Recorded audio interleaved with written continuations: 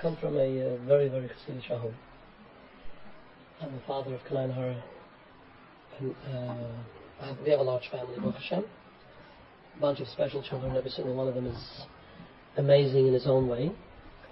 And I come from a Satmar family. A very, very strong Hasidic family.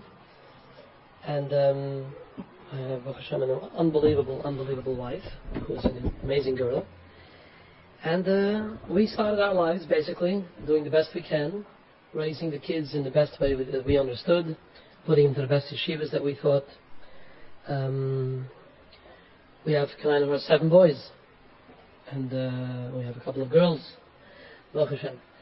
So, I worked very, very hard at making sure, because all the boys were, they came one after the other every year and after every 2 years, and before I knew it, I had 5 boys who needed to know how to daven and needed to know how to learn, and naturally I jumped into the task with both feet, and I was known as the father who sat with his 5 cute little boys, one after the other, sitting in front of me and davening, and everybody would say, wow, look at that family, look how they daven, look at these kids daven. Naturally I sat there making sure that nobody missed a single word, and I had to be careful because there'll be another kid coming next year, and if I didn't make sure that this kid would skip, then the other kid would be skipping the word already. So I had to make sure that everybody said every single word by davening. And I was very proud, and they all used to march home with me nicely, perfect row. They were exactly a few inches shorter, every one from the other. And they went to yeshiva, and all of a sudden, my oldest child, my oldest son, began to have problems in school. He wasn't happy. He was getting into a lot of fights. And of course, he had an incredible bar mitzvah with the payas and the hat and the family, and it was wonderful. And also, my father was a very chashuv yid, and I wanted to make sure that my oldest son would live up exactly to every dream that he had, the child should look like. Obviously, I did not fulfill all those dreams, because first of all, I speak English, and that already was a scary part. That already was very frightening. So I really tried to make sure that my son would at least do the best he can to satisfy my father, maybe be that son for my father that I wasn't. But I was a good enough son. I mean, you're talking about, I wear Stramel, by the way, so, and the Bekitcher, and I have very, very chashuv zaydis, big yichus, and so on. And I began to realize that my son is doing things which were scary. I mean, first of all, I didn't put $100 into the film, because he liked money, and I didn't want to take the risk. But the truth is, had I put the $100 into the film bottle, I would not have lost it. After a couple of months, it would still have been there, because film was no longer an issue by him. And that was the most frightening thing in the world, because we grew up that you could do anything in the world that you want. You could do anything in business that's not appropriate, or anything, as long as you put on film every day. And if Chalil B'chas, you missed film one time in your life, then there is a shit that you can no longer go to Olam Haba, to Gan Eden. And here, I had a son which I knew that had the film issues every once in a while. So I couldn't even see straight from that point on, because I was very, very frightened. He's not putting on film, so what comes next, and what's going to be with the boy right afterwards, and the boy afterwards, and the boy afterwards. So I reacted very, very difficult in the beginning. I was very, very strict, and I tried to close a door on a place that it was just a doorway. There was no door anymore. And I still kept thinking there was a door. And Baruch Hashem, the Rebbeinu Shalom helped me. I met this other amazing young man who, interestingly enough, was the son of a very, very chashuv Rosh Yeshiva in Brooklyn, very famous Rosh Yeshiva. And this guy was introduced to me by somebody else, and he tells me a very interesting thing. He has a 13-year-old kid who was bar mitzvah half a year ago. And the strangest thing, and he says he tried to wake up the kid recently, and the kid is not saying, what do you want? And he says, I want you to go daven.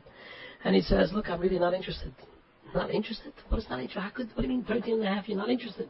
He says, I'm telling you right now, you want to hit me, you want to, well, do what you want. I'm not going there. I don't understand this whole film business. I'm not doing it. And if I was to tell you, if you think that I'm Hasidish, he was 20 times the Hasidish that I was. And here you have an obvious problem. It's a 13-and-a-half-year-old kid. What's going on over here? What is happening? So we had the mazel, because this guy was very well connected, and he went ahead and he made a phone call to a very chashuv yid in Yerushalayim. We both got on the phone, and he starts telling the story to this yid. And I don't want to say, because this is a psak din that he gave to us on the telephone, and I don't want to be saying, even though I am 1,000% that the psak din goes for every single child that has the same issue. And he starts telling the story of a 13-and-a-half-year-old boy and his tefillin, and he's not, and this he doesn't let him finish, and he says, Potter. Like, I'm listening from the other side of the telephone. I can't believe this. He's saying Potter, tefillin. How could a 13-and-a-half-year-old be Potter? The day you become bar mitzvah, that day you immediately change. If you notice the kid, if you look at him real close, that Marav, you look at him and the next morning, he's a totally different kid. He has a mustache and a beard, and he became in one night, he changed and he became a totally different human being. So, I'm being sarcastic, by the way. And he said, Potter, and then I thought maybe he wasn't clear, so I said, look, I have a 16-year-old, and I started telling him a story about it. He says, I said, Potter, Chagazok Potter. And then he explained to us that, look, there are kids that grow up later. 13 years old is a guideline. Naturally, you got to start at a certain point, and most kids could start. But if a kid doesn't start, to go ahead and to destroy yourself and the life because of the tefillin at this point is the wrong thing to do. And that we should look into the rest of it. There is a reason why a kid doesn't put on tefillin. And it has nothing to do with him not wanting to put the straps around his hand, because obviously from the moment he doesn't put on those tefillin, he's an outcast in every part of his life. He's an outcast with his friends. He's an outcast with his family. And there's nothing fun about not putting on tefillin, by the way. So, Baruch Hashem, once I had that thing, from that point on, we started looking into things. And the tefillin, as we suspected, was just the beginning. It was just a little indication of what was to come. And what came were, one after the other, the most difficult things that you can possibly imagine. And the Rebbe Shalom gave us seichel, both myself and my wife, and we happened to daven in the shul where davens next to me, a very chashuva young therapist who somehow is a malach. And I would go to him I would go every Shabbos morning, and I would go with a question. What do I do now? If he says this, how do I answer? And I realized that the whole chinuch that I had been mechunuch with, and that works for 99% of the people, but for the other 65%, it doesn't work. So, anyway, that's I once heard that 5 out of 4 people have problems with fractions. So I'm one of those. I'm one of those guys. Anyway, and so the 65% need help. There's a whole new door out there right now that somehow are suffering from this new. They're suffering from this new problem, which I call, if I would write a book about it, would be called "Your Neighbor's Children Are Amazing, Aren't They?" And basically what it is that we all live among people who seem to have the most amazing children. First of all, I want you to know that as an aside, that's not true. There are just some people who are amazing at hiding things, as they're amazing at hiding everything else. The last thing in the world, they feel that what they have to do is they really have to shepherd their child along until they're 20, 21, 22. And you know something?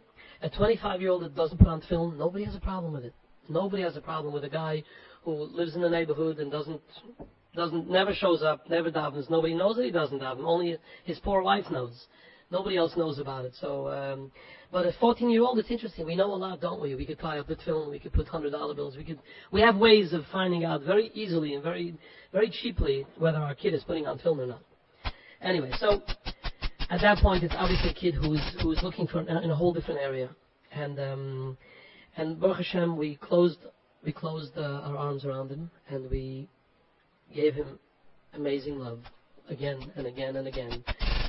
And I want you to know that when we started giving the love, it would have been easy if from that point on everything would have turned out to be amazing and perfect. The problem was this was just the absolute beginning.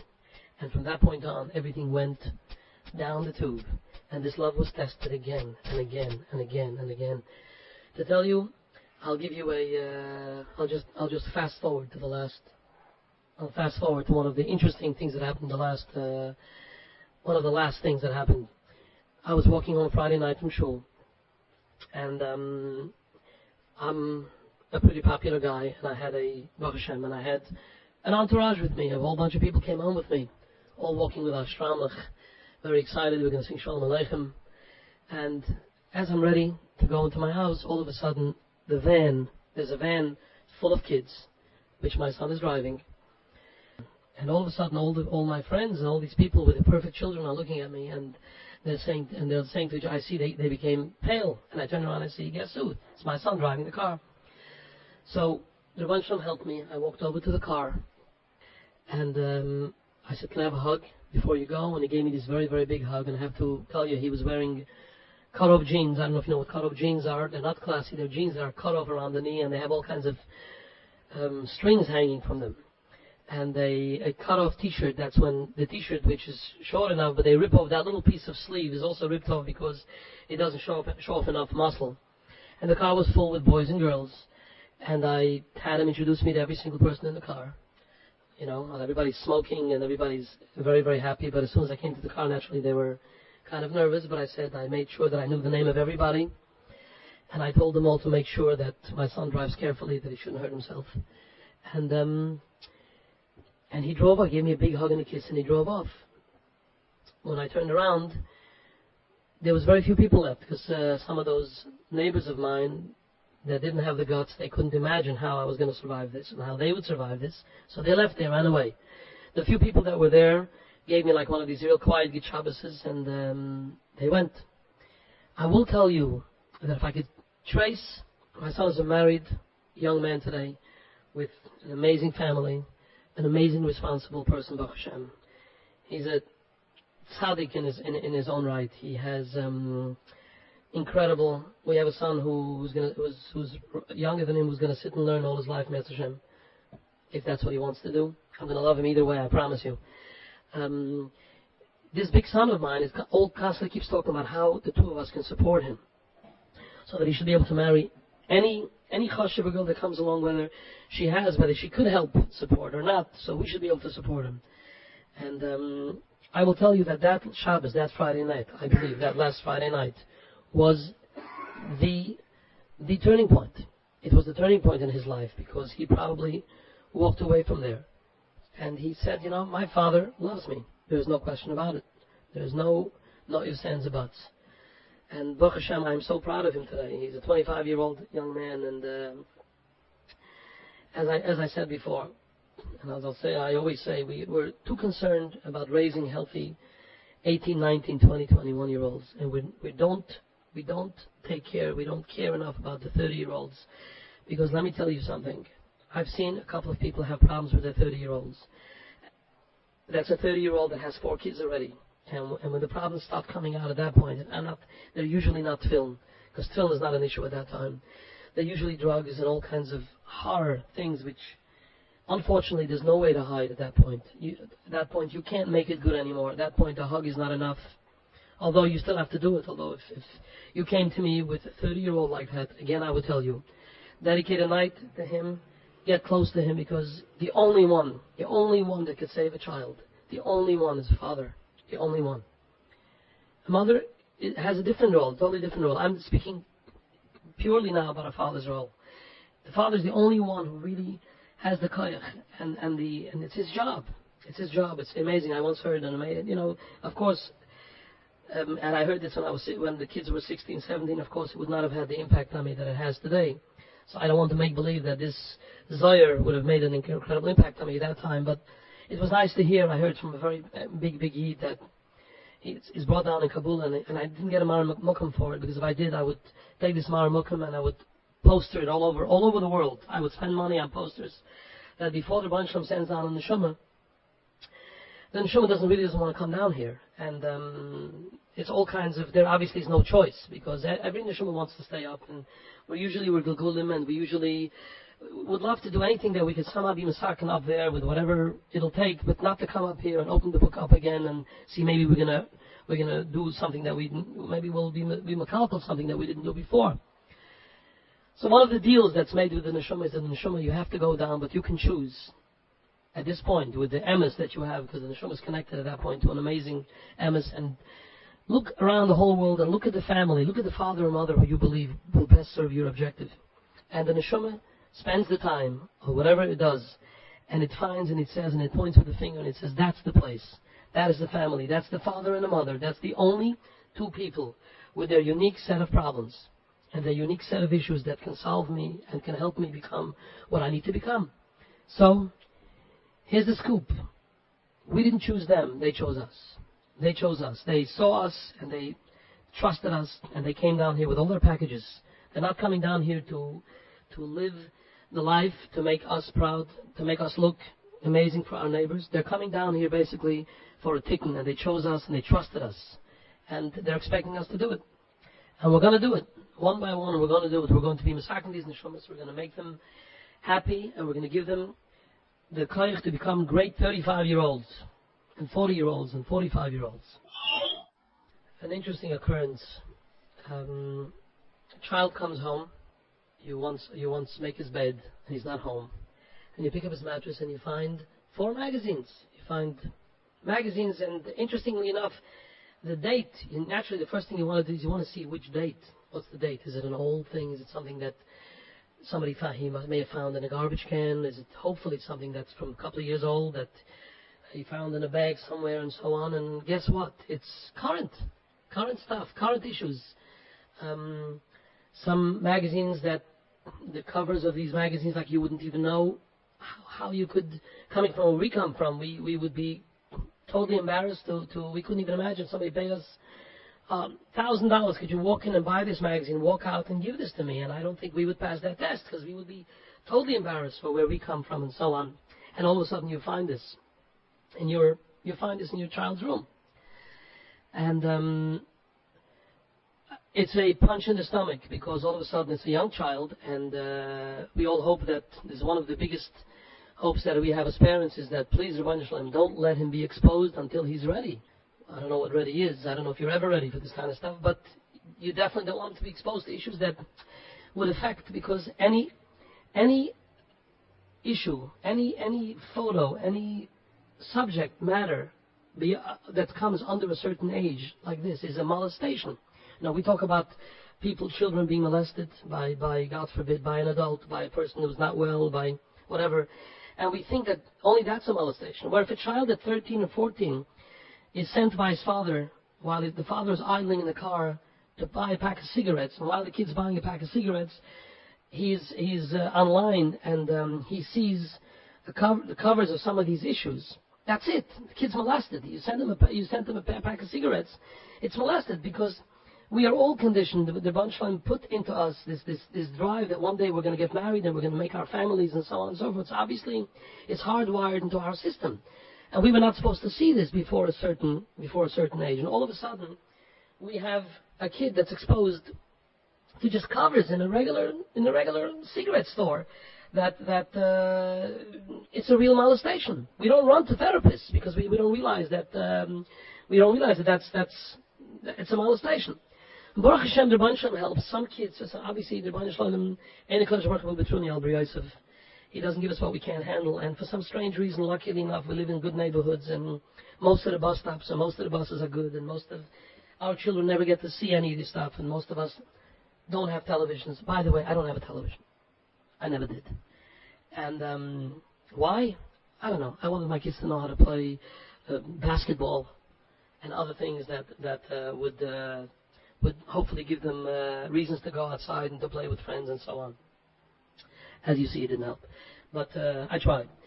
So, getting back to this molestation, we have to start considering that some of these kids that are going to see that at 13, at 14, at 15, that's it.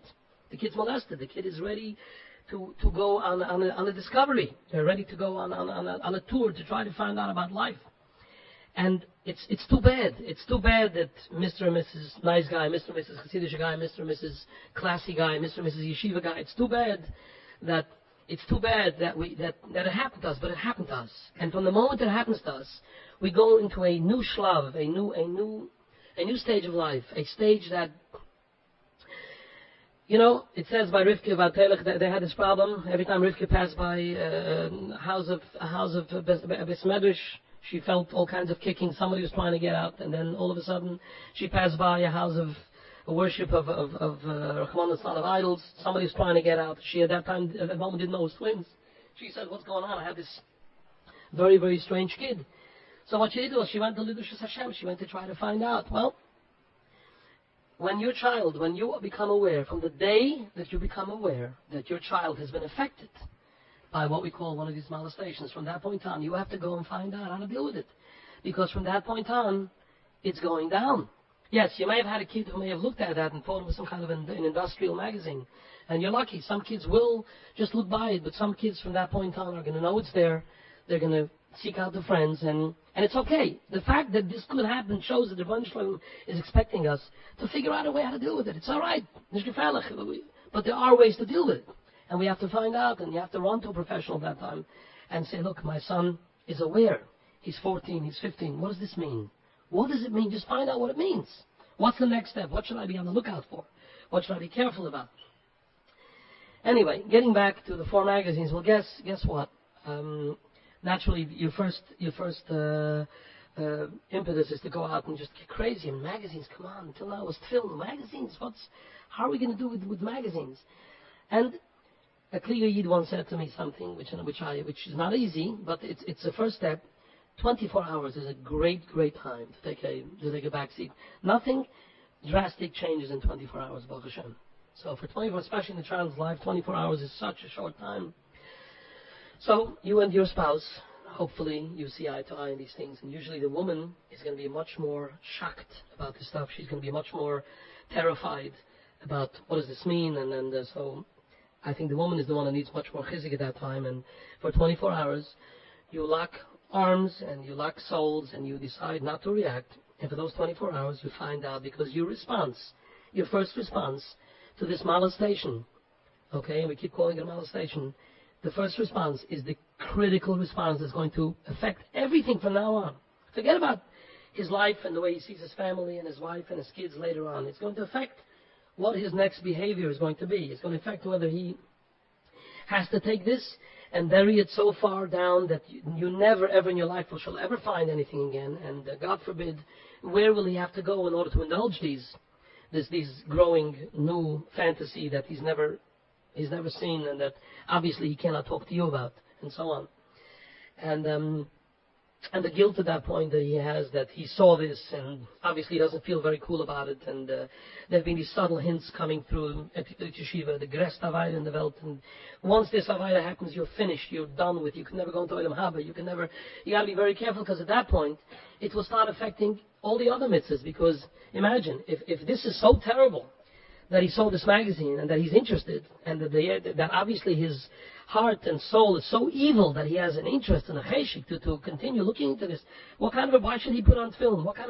Who wants this person's film? Who wants his learning? Who wants anything from him? So you're talking about an event which is apocalyptic when such a thing happens, and many people's first tendencies is, please God, let's make believe it didn't happen. Let's throw the magazines away. Let's make sure that he can never talk to any of his friends again from now on. We'll just lock him into the room until he's 21, and then we'll find him a call immediately and go straight from the house to the chuppah, and then thank God that night he goes home and he doesn't come back to us, and we don't have to deal with this anymore. Or other wise things that are, this is the wisest things I just mentioned. Of course, there are things that are less wise, as I'm being cynical again, I'm sorry. Anyway, so Baruch Hashem, 24 hours went by. After 24 hours, I felt, hey, I'm a human also. I'm worried about the fact that the issues were current, but who knows, maybe there are some other explanations.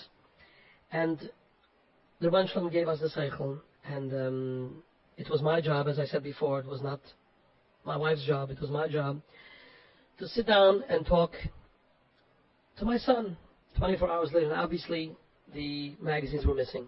Obviously, the 24 hours was enough for him to be aware that something took place, some change happened over here, and obviously at that point he's watching you very, very, very carefully, because he knows something happened, he's not sure what. And those 24 hours with Azan Akaitan, which means with chains, you got to make sure that you are very cool and loving, no matter how much you would love to just twist his neck, God forbid. But he's watching you. And then when you've gone through the 24 hours, I'll tell you what we did, and we were lucky with that, is we took a walk, and maybe it should be an opportunity to switch it off here, because I'm going to tell you something that not a lot of people over here would maybe agree with, but this is what I did, and Baruch Hashem, it worked. I took him for a walk and I said to him like this. I said, I want you to know that the Baruch Hashem gave us an amazing gift. He gave us personal relations, which is a gift for a couple to share. And I told him that one of the most beautiful things that you will enjoy in your life is to be with your wife. And it's something to look forward to. It's one of the most amazing things that happens, and one of the most amazing things to look forward to. But there's a couple of pitfalls. One of the pitfalls is that there are magazines that idealize the shape of a human being in such a way that nobody ever can live up to those photos. Nobody can. Those photos, by the way, are airbrushed, most of them. They're not even real, and so on, which kids don't understand, but they're not real. And if a person chooses to indulge in this kind of magazines and this kind of stuff before he meets the person that he's going to spend his life with, that person will never be able to measure up to that.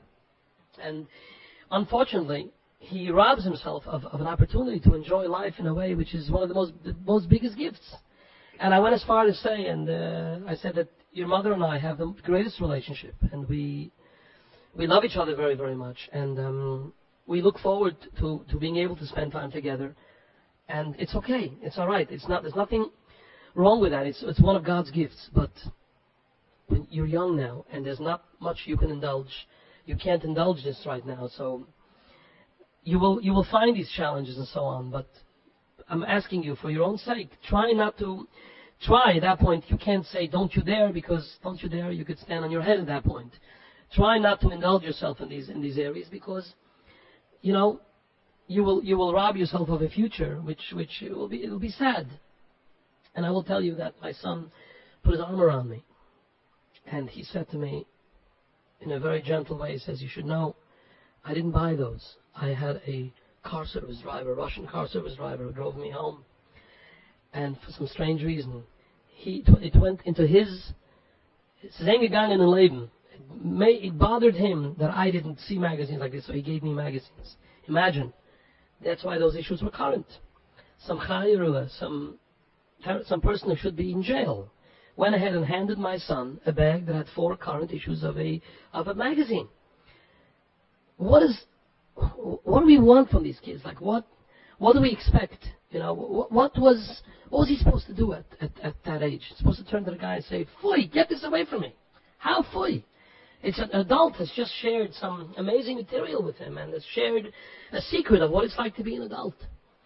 So there we go. Once again, the kid is placed into a situation, and the reaction of us as parents at that point determines where the rest of his life is going to go in this Indian.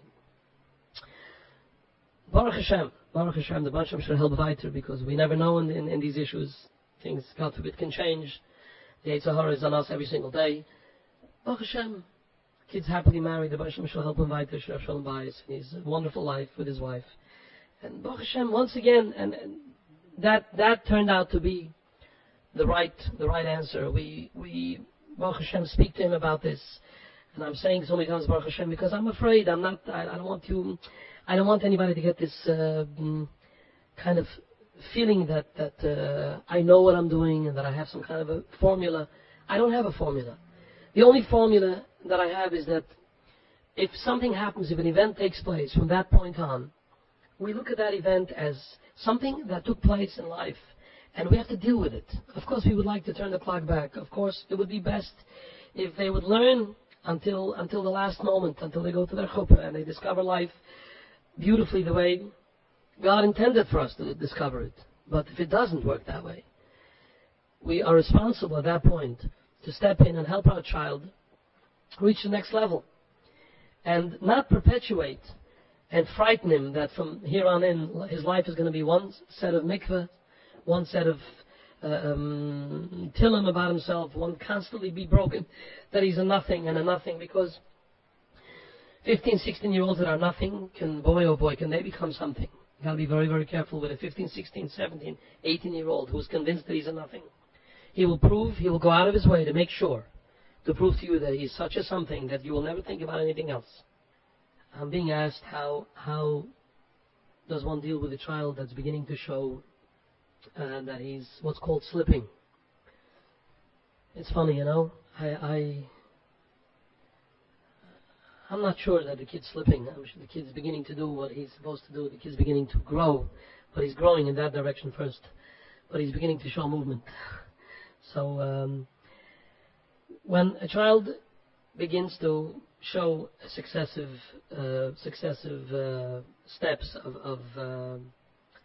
of what's called slipping, where he's starting to get interested in girls and he's more interested in the way his hair looks, and he's starting to smoke, and all these other different steps. I mean, there are all kinds of steps. Of course, smoking is an amazing kind of rebellion. Smoking is definitely something which is definitely shows a kid that's not afraid to smoke has already crossed certain lines that you're not even aware of. Otherwise, where would he have the courage to smoke? Where would he have the courage to spend time with kids that smoke? And usually kids that are smoking at a young age, obviously they're all rebellious, and if they're all rebellious, they're not just talking about Rishonim when they get together and various mices of the Baal Shem Tov and so on. They're obviously talking about many, many other things besides the quality of the tobacco. So, there are all kinds of systems. Obviously, I'm going to talk about the worst case scenario. I'm not going to talk about the kid who's going to this great school, has great friends, is wealthy that his parents can somehow buy every narishkeit and buy every friend for him and everything that he needs in order to be able. First, frankly, I don't know if it works. I don't think it does, but I'll give that the benefit of the doubt. Maybe some people have more the capability of buying their way out of certain issues and certain problems. But I'll take a scenario where it's not something that you seem to be able to stop. It's not something that you can stop him from smoking, that you can stop him from getting dressed up in a certain way, where you know that there's obviously girls that are involved and so on.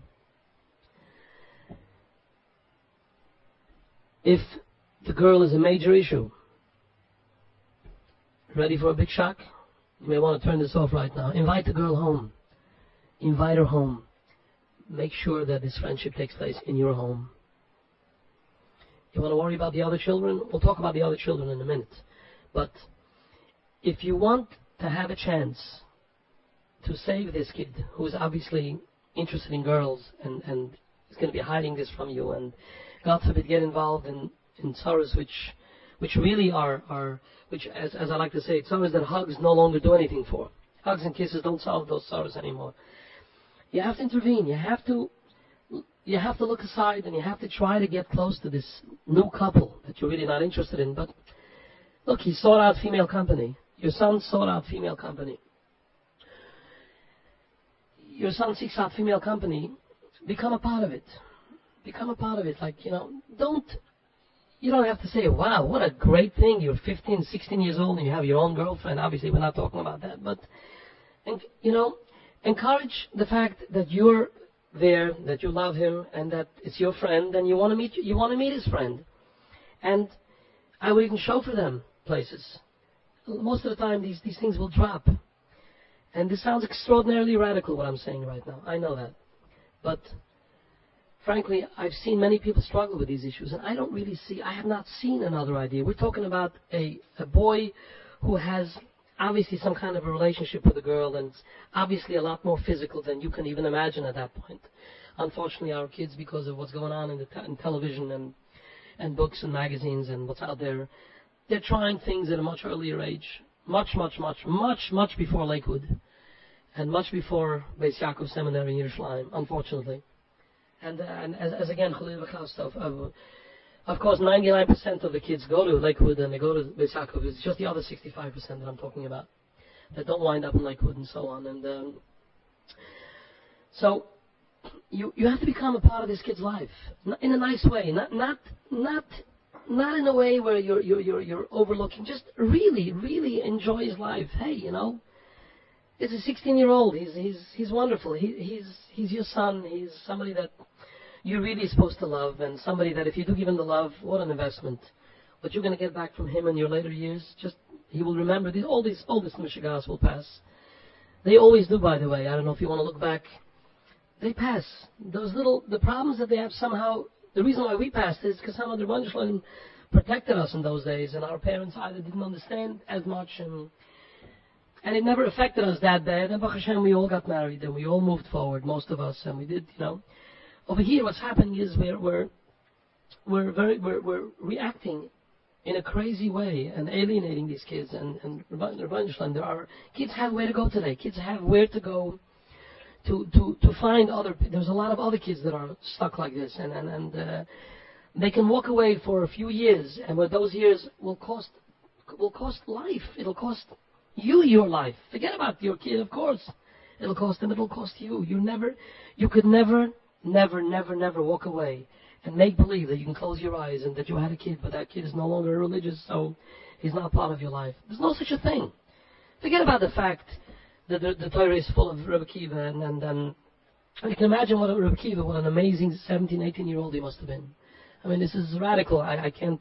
It's fearsome to say it, but I don't know. Is there a Gemara that says that Rebbe Kiva described what he felt like the first 40 years every time he saw a Talmid Chacham pass by? Oh, I'm sure he put on film, and I'm sure he kept what's the name, Shmura Matzah and everything. But he just had it in for Talmid Chacham. He just whenever he saw it, it was 39, 40 years old he was when it finally happened. And it's like the Gemara keeps on showing us all these, it's like we keep saying it can't be. Rebbe Kiva must have been an amazing, you know what he was? He had a gartel, and he did Tzadik Aleph Tefillahs, 91 Tefillahs, the Gematria Shem Havaya and Shem Adna together. You see, I told you I have math, I know math. And he was probably an amazing bacher. He was walked around with a gartel and a long rekel most of the time. He went to all the Rebbe's dish. He just had a little bit of an issue with the Talmid Chacham every time that passed by. The Gemara is full of stories of Yidden, Rish Lakish. I mean, imagine having Rabbi Shimon ben Lakish for a son-in-law.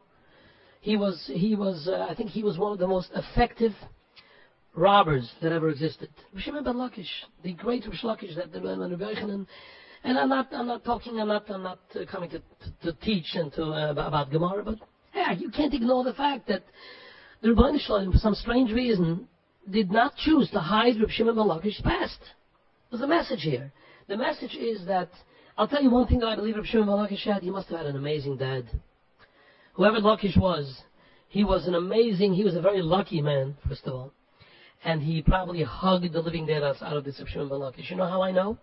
Because he became Rabbi Shimon ben Lakish. And you don't become Rabbi Shimon ben Lakish without your father's hugs. It doesn't happen.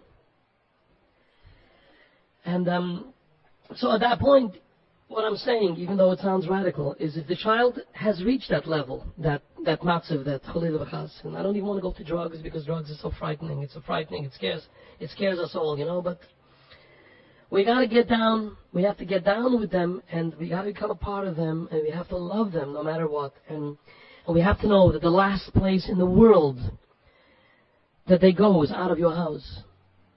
No matter how bad that sounds. And it can be scary because there are times when chairs are turned over and they get up 5 o'clock in the afternoon and go out and party all night and come back 5 o'clock in the morning and they're throwing up and you have to hold their heads over the shower. I'm sorry that you have to hold his head over the shower. He's throwing up at 5 o'clock in the morning. I'm sorry. But a little effort, a little input at this point in your life, and you cannot imagine how it pays off. Lefum Tzara Agra it's not a platitude. It applies mostly with children, mostly. And if you see that slide, and it's no longer the slide of like a little kid's wearing a small yarmulke or something. It's a slide of a girl, or it's a slide of. There's no time at that point anymore to criticize and to chastise. You get into it. You get down with it. And if Chalil v'chas, it's your daughter, and all of a sudden you find out that your 16-year-old daughter is perhaps seeing some 19, 20-year-old Chalil v'chas who didn't get hugs from his parents and who chose to reach out to try to hug one of your children, unfortunately. The only way to fight this is you become your daughter's boyfriend. There is no other way. From that point on, if you care about your health, you care about your happiness, and if you think you're going to close your eyes and this is going to go away, oh my goodness gracious, it's never going to go away. At that point, you discover your daughter. Your daughter becomes your date. Hey, it's wonderful. It's legit. It's an incredible thing. You can take your daughter to a restaurant. You can take your 16-year-old to Le Marais on a Thursday night. You can hold her hand even. And all your friends could pass you by and say, whoa, this looks strange. What is going on here? I know this guy, and he's sitting with Oh, it's his daughter. Well, it looks strange. There is no other brayer at that time. You become her boyfriend. There is no better boyfriend for a 15, 16-year-old than her loving father. There's nobody. Nobody can compete. Kings, Caesars, greatest actors in the world, nobody could compete for a 16-year-old's attention when her father says, do me a favor, I'm looking forward. Thursday night we're going out. We'll walk in Times Square. We'll go places. We'll hold hands. The guy will disappear. That hugless guy is going to disappear. Guaranteed. It always works. We tried it. We spoke to people that tried it. It goes away. It completely goes away. And what you'll come out with is a relationship with your daughter that will help her be the greatest wife and the greatest mother in her life. And you want to know something? Don't tell anybody. You're going to enjoy it. You will enjoy it. It's so wonderful. So wonderful to be close to your 16-year-old, 15, 16-year-old daughter who's growing up and she wants to know about life and she begins to trust you and to ask you questions about boys. It's the most rewarding thing in the world. And you can use that as an opportunity. If you begin to see that she is spending some time with girls that are not appropriate and so on, become her best friend. Hey, it's so worthwhile. It's so worthwhile. As a summary, because obviously we can talk about this forever and ever. As long as we have kids, we'll be talking about these things. But as a summary, when that special child with that amazing neshama that chose you, because he knew that nobody will be able to help him like you, when he starts, quote unquote, slipping, or what I call challenging, or he starts trying to find where he's going to wind up, and of course this sounds very good, because when somebody's going through it at that point, the last thing he thinks about is that it's a challenge, and that it's this, of course. To him it's the end of life. You have a choice. Here's the choice. And the choice is a clear choice, by the way. So don't say that there is other choices. There are no other choices. You have a choice of abandoning, trying to make the kid hide, so that your neighbor with the perfect kids, from both sides, should not know that, unfortunately, that you have this terrible thing happening in your home, and they are so amazing.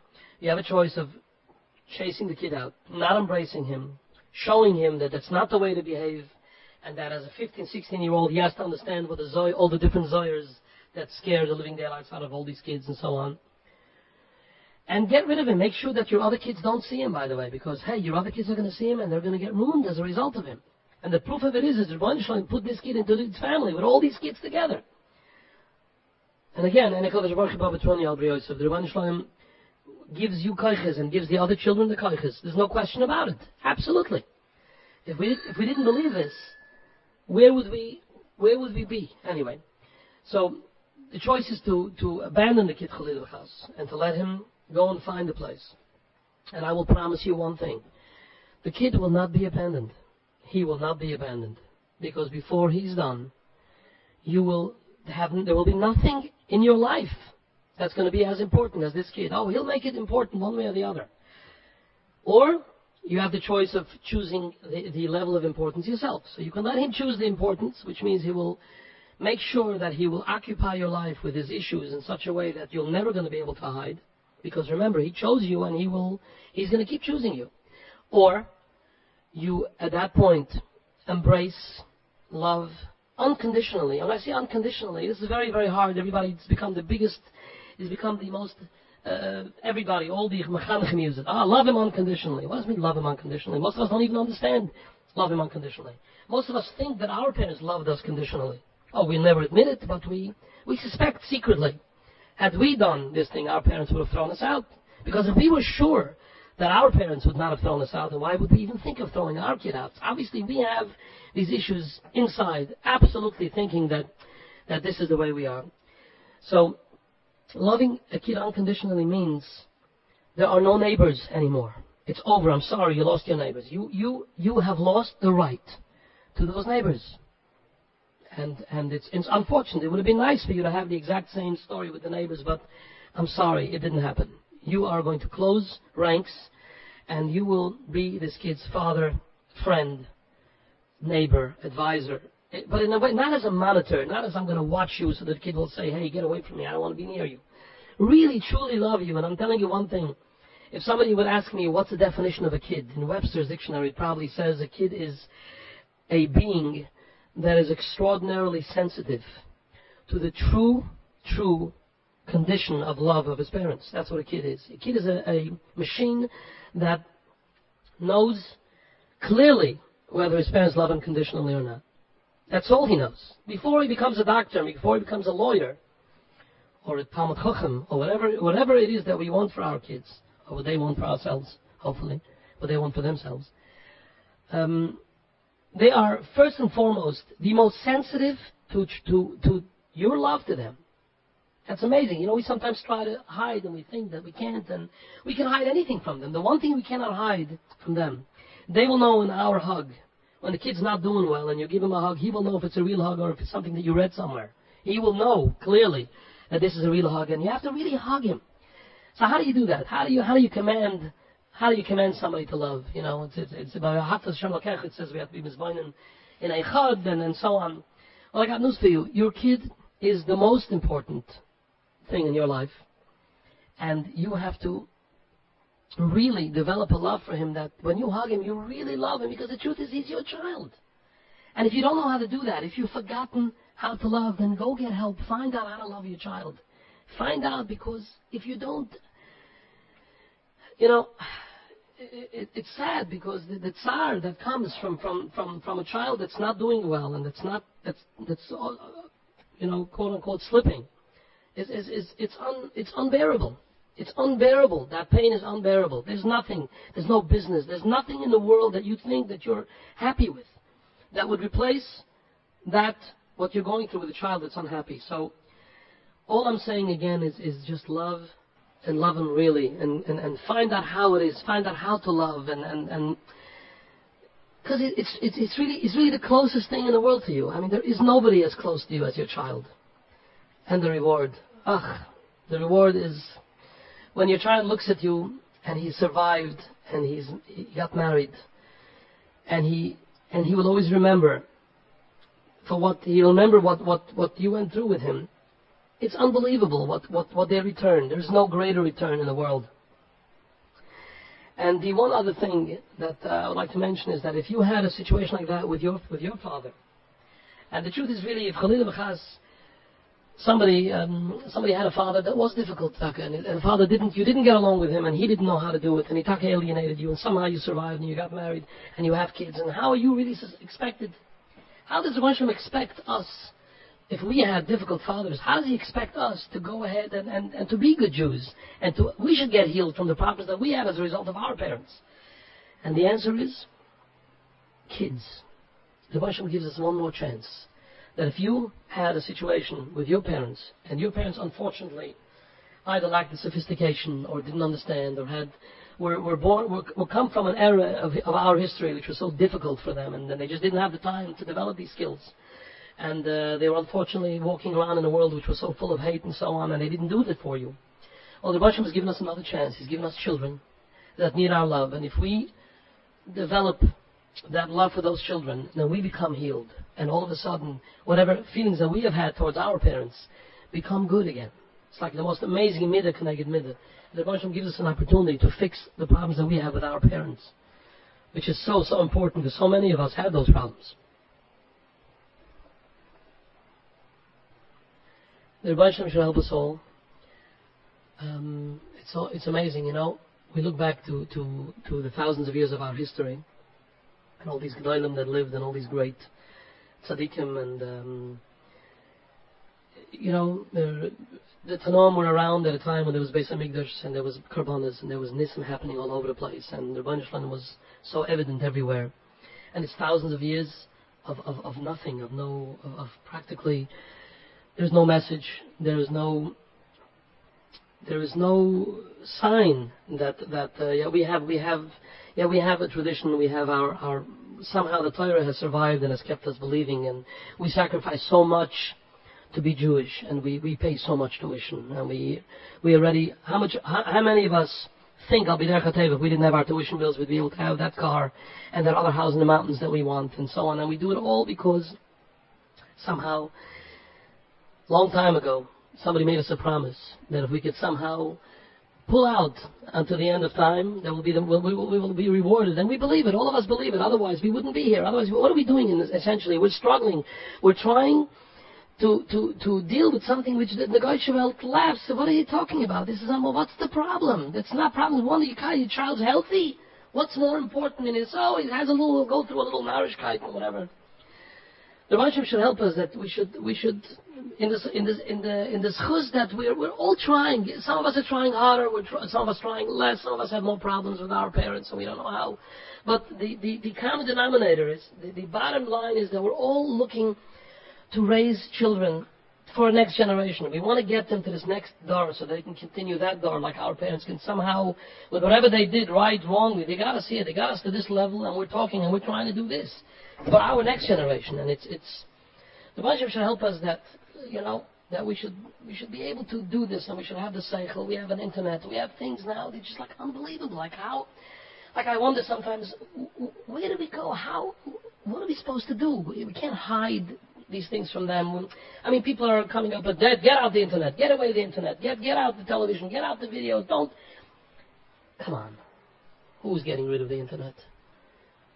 I know, 99%. But the other 65% is not getting rid of the internet. And they're not getting rid of the videos. And the kids have friends. And it's impossible to raise a kid in a vacuum. So the Rebbe should give us the koiches that we should, at least to be able to develop the skills of love. And to be able to love them and to be close to them and be able to get them through anything, there's no question about it. That if we truly can demonstrate our love for them, then they will be able to go through anything, Mitzvah.